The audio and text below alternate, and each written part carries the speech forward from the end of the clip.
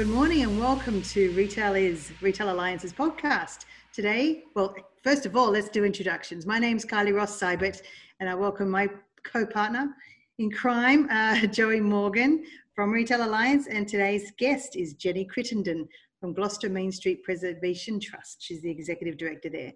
Welcome to the show. Good morning. Good morning. Now, today we wanted to sort of talk about the many roles and many hats that you wear, which is more than probably what we can fit into the time frame today. But we will focus a lot on the roles that you play in the Gloucester Main Street Preservation Trust, but also talk a little bit about your representation on the Governor's Task Force for the private business for reopening Virginia, and also talk a little bit about your role on the Retail Alliance Board of Directors as the head of the Legislative Committee.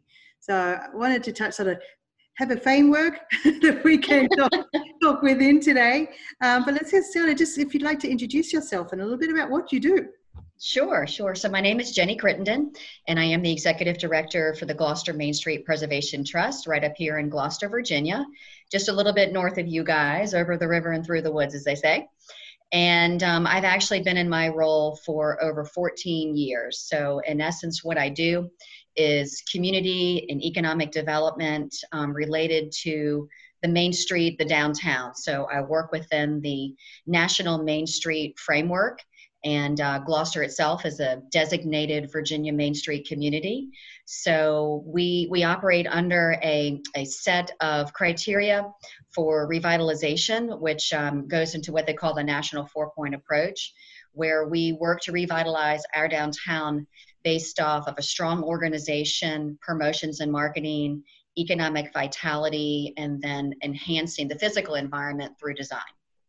Okay, so the Preservation Trust, that's what that does. It's all about revitalizing downtown Gloucester? Yes. Interesting. Now, I didn't know that actually about that. Are there other preservation trusts in the Hampton Roads area that you know about?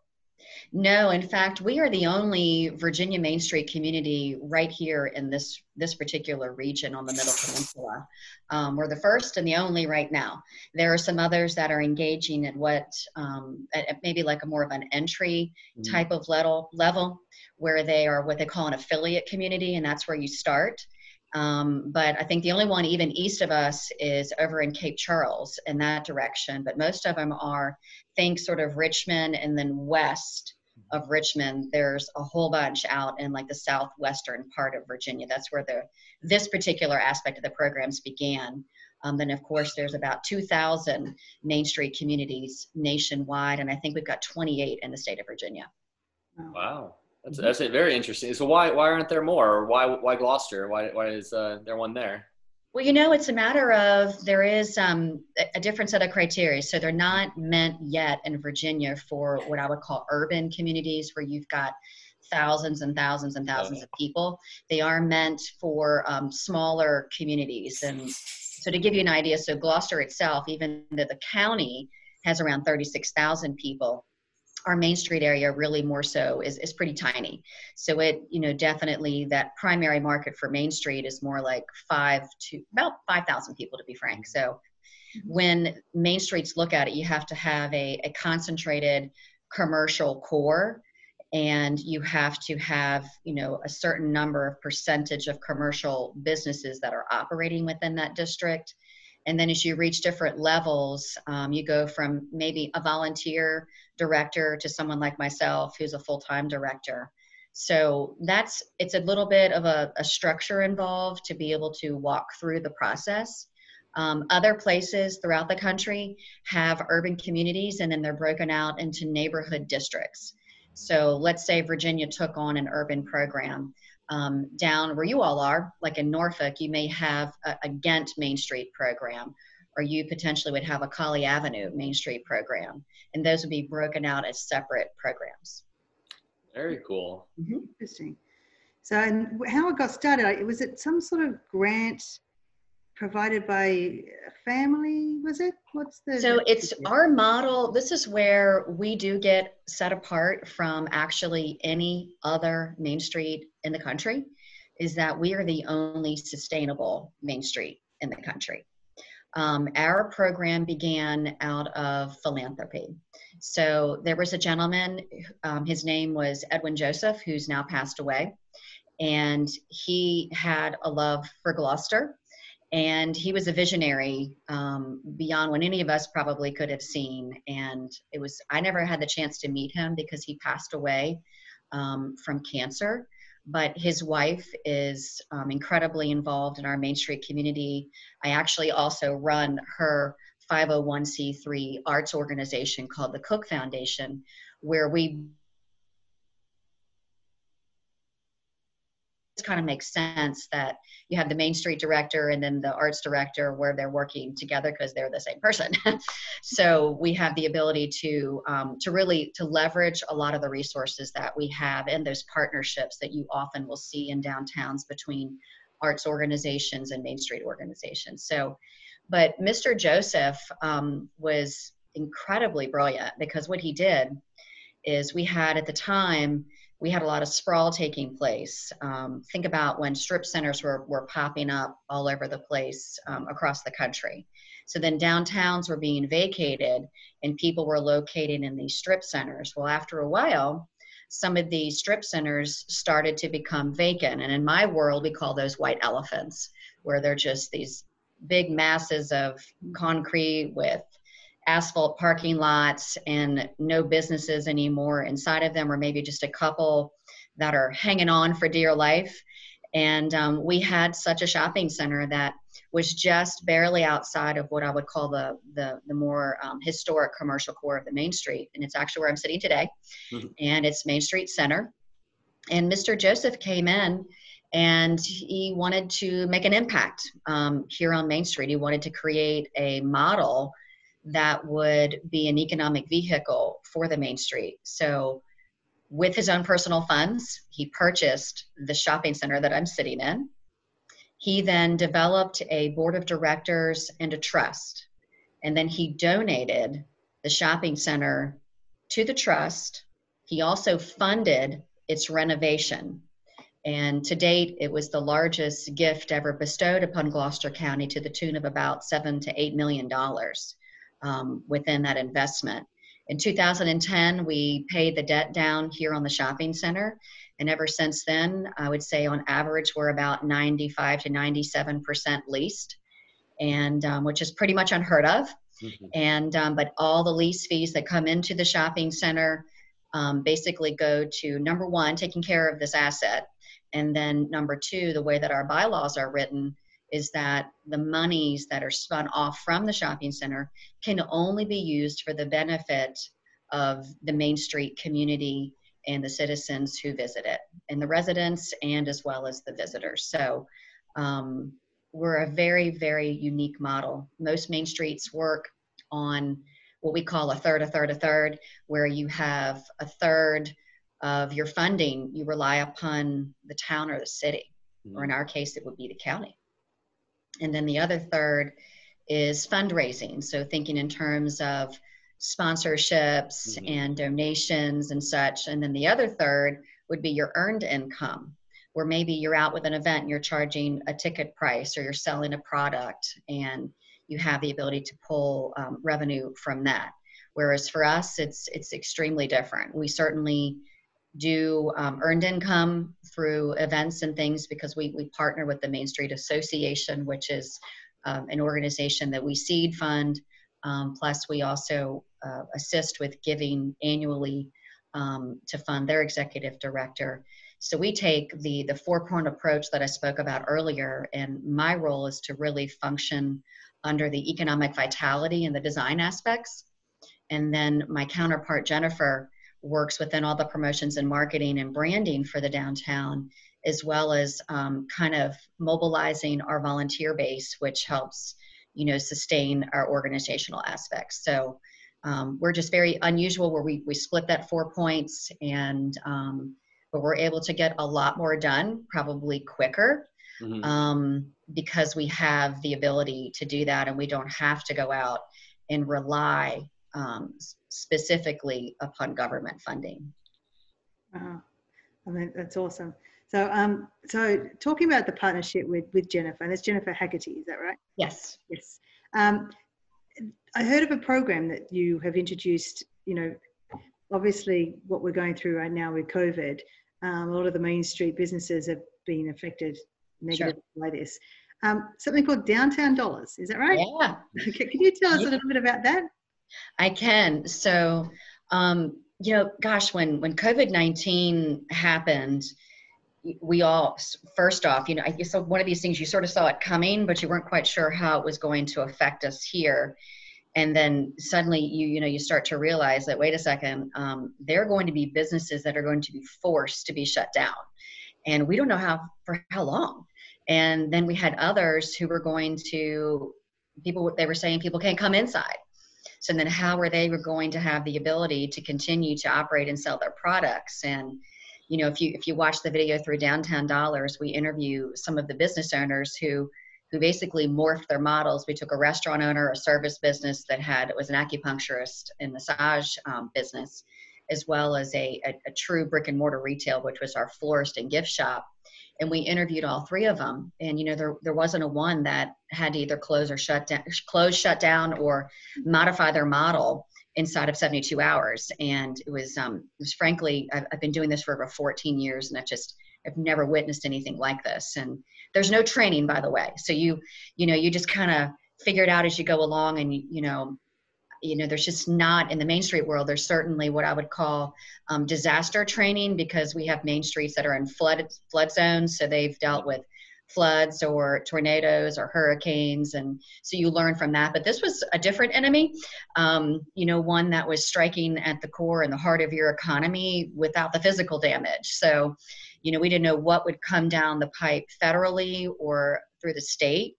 And so initially, we started out with 0% loans, and we loaned out 10 loans at $5,000 a piece through our organization in partnership with our Gloucester Revolving Loan Fund.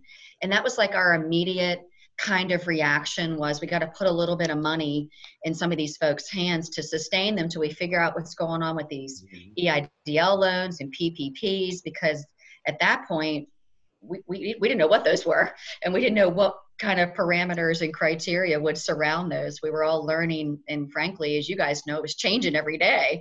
So whatever rules you thought applied on Monday changed on Thursday. So, it was a matter of just really staying educated. And, but then out of that, we started thinking, gosh, we don't know how long this will last, but even if it's a few months, and here we are getting ready to enter phase 3 on Wednesday.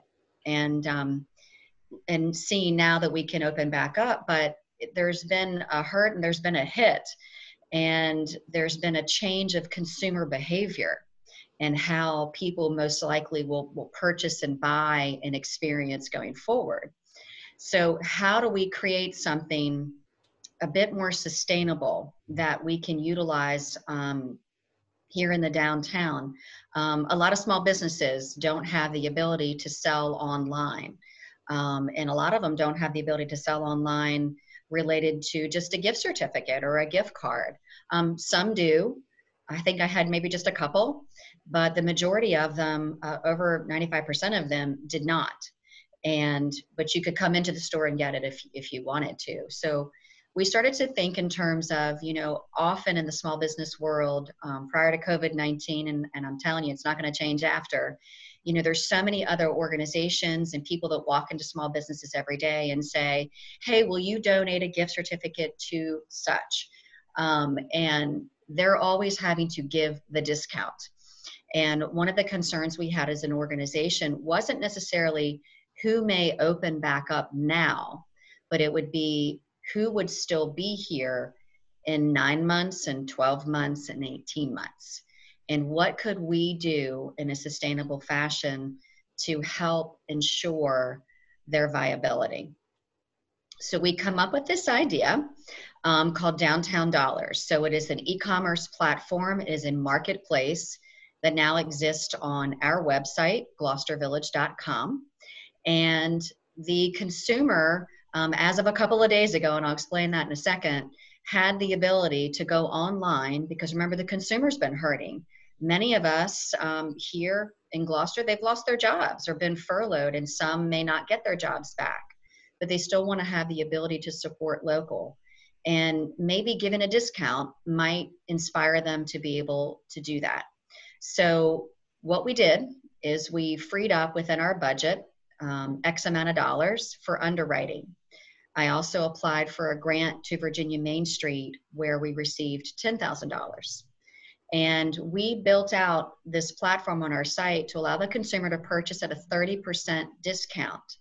But the business owner was made whole on the back end of the transaction. You could go online and buy from any of our restaurants, our retailers, our service industry folks like salons and massage and yoga studio, and be able to do that at a 30% discount. It had a 6-month expiration date, and inside of 12 days after we launched this, because we also launched it with 2 donors that stepped up to the plate and purchased the initial $43,000 in value to the program.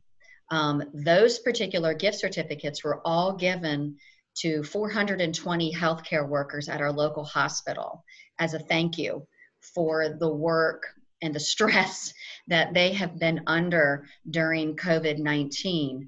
And then the community, the 10 days after that, so during that 12-day period, we now have exceeded 102,000 in value in sales. Wow.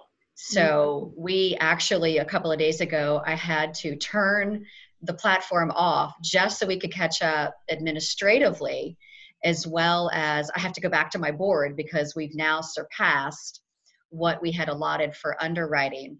But, you know, in a COVID-19 world, probably like many nonprofit organizations, and I can assure you many downtown organizations, we've looked at our initial budget that we approved for this year. And we actually work on a calendar year, so we weren't very far into ours whatsoever. So we had the ability to take a look at the programs that now became, in essence, basically irrelevant, ones that we won't do. And looked at the budget and said, you know, the budget is much more of a value if we can infuse our businesses with the funding that they need for them to get back on their feet and hopefully stay on their feet. Now, the beauty of the platform is administratively, we can turn off the discount, turn on the discount. We can set the discount to whatever we would like it to be. We can create new products and packages online related to dovetailing with downtown events. So we're actually working with TechArc out of Norfolk, Virginia, who is the firm that we use to develop the website, or I should say the e-commerce platform. And I'm going to meet with him in a few weeks, and we're going to dive in and go way out of the box and say, how else could we use this buying platform going forward? So we see it as a tool, not for just right now, but really, you know, forever, to be able to do a lot with it. Wow, that's a great program. Yeah, we're super excited, and never saw that coming. That kind of value being purchased was that is very impressive. Crazy. Yeah. So crazy. So we should move on to the next hat that you wear. You were part of the governor's, what was the name of that? It's the private business task force for reopening Virginia. And I was asked to be a part of that to represent small brick and mortar in the state of Virginia. Nice. So tell us a little bit about that, what that was like being part of that group, and anything that you guys were managed to accomplish, or you know. Sure. You know, these were some really interesting phone calls. You know, first it was absolutely an honor to be asked and to be recognized in a way that, you know, they felt you could bring something to the table and really contribute. So I took the role very seriously, you know, understanding that independent and small retail, it's a different playing field for us than it is for our national retailers, like a Target or a Walmart or a TJ Maxx. We function differently and we have different needs, and our voice is extremely important because, frankly, you know, the backbone of Virginia or the country is small business. And small business is what also powers all of our communities. So I took that very seriously. So it encompassed 3 different phone calls, basically, initially. for them, I say them, the administration, to walk through with us where COVID-19 was in the state of Virginia initially from the health perspective and what they were anticipating, and then to walk through that they anticipated 3 different phases of reopening Virginia. And basically, we were asked to more so respond to the phase 1 guidelines. So we went through a couple of iterations and input from everyone on the call. There were folks on the call from across the state of Virginia, and they represented basically just about every aspect of different kinds of businesses there would be.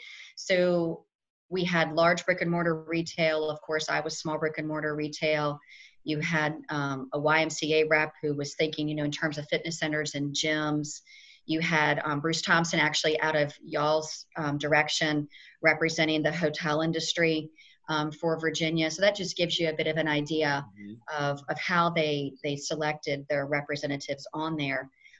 We each had a moment or two, however long we needed, to give feedback. There were certainly things that initially we saw in the guidelines that from a small brick and mortar perspective that we said this doesn't work for us, and there were some wins, and like all of these kinds of things, there's also some compromise. And we understood that it was very much a delicate balance between the health of the public and then the health of the economy, and not really wanting to necessarily sacrifice one for the other, but to try to balance them the best way possible. So as we've moved forward, basically there's been a few emails back and forth, but honestly, the initial focus was just really to respond and give input on the phase 1 guidelines. As phase 2 came out and phase 3 came out, I'm seeing them basically about the same time that you all are. It's just that I have a bit more of a direct line right now if we have questions. So, and that's the role I've been fulfilling for you all on Fridays, is walking through the guidelines. And if there were questions, we've had the ability to get fairly quick answers between myself and then the Virginia Retail Federation lobbyists, Jody and Kate, have done an absolute amazing job, having conversations behind the scenes with Secretary of Commerce as well as the governor's staff, sharing any concerns that we have with our members.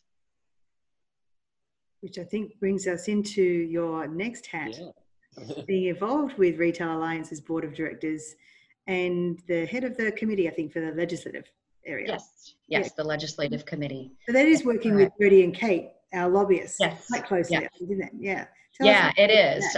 It's been a fascinating time the last couple of years to be chairman or co-chairman with also with retail merchants out of Richmond. So it's been a fascinating time as we have seen. This past General Assembly season was absolutely one of the busiest we've seen in an extremely long time. And just a lot of new labor laws that are going into effect as of July 1st. And as well as the minimum wage discussion that now, is pushed off to May 2021, which I think will be a relief to a lot of our small businesses, and just so many other bills that came before the General Assembly this past session. And as we head into this next season, certainly we're going to see paid leave is going to be a big subject matter. For this year, it was defeated this past year, but you can absolutely look to see that as something we'll be faced with. And we're trying to just basically stay on top of the new laws and stay as educated and informed as we can about them, so that we can answer the questions that we know so many business owners will have. Often small business owners, it's very easy to get super caught up in just the day-to-day work of, keeping your own business afloat, that you may not follow these legislative changes. So it's important, for Retail Alliance and the Virginia Retail Federation, this is what they're there for, to provide you that information and that knowledge. So you don't have to go seeking it on your own. It's an extremely, to me, it's one of the most valuable parts of being a member of Retail Alliance, is having the access to to the Virginia Retail Federation and the knowledge and experience that Kate and Jody bring. So it's extremely valuable. There's just no other way to put it. Yeah, no, we agree. Wow, so that's a lot of hats. And not all of them, I think, either. But I stay just a little busy. Yeah, just a little bit. Yes. Wow. Well, we thank you very much for joining us today in your busy day. You're welcome. Yes, that was great. It's always a pleasure talking to you, Jenny. Well, thank you. I have very much enjoyed getting to know you all as well.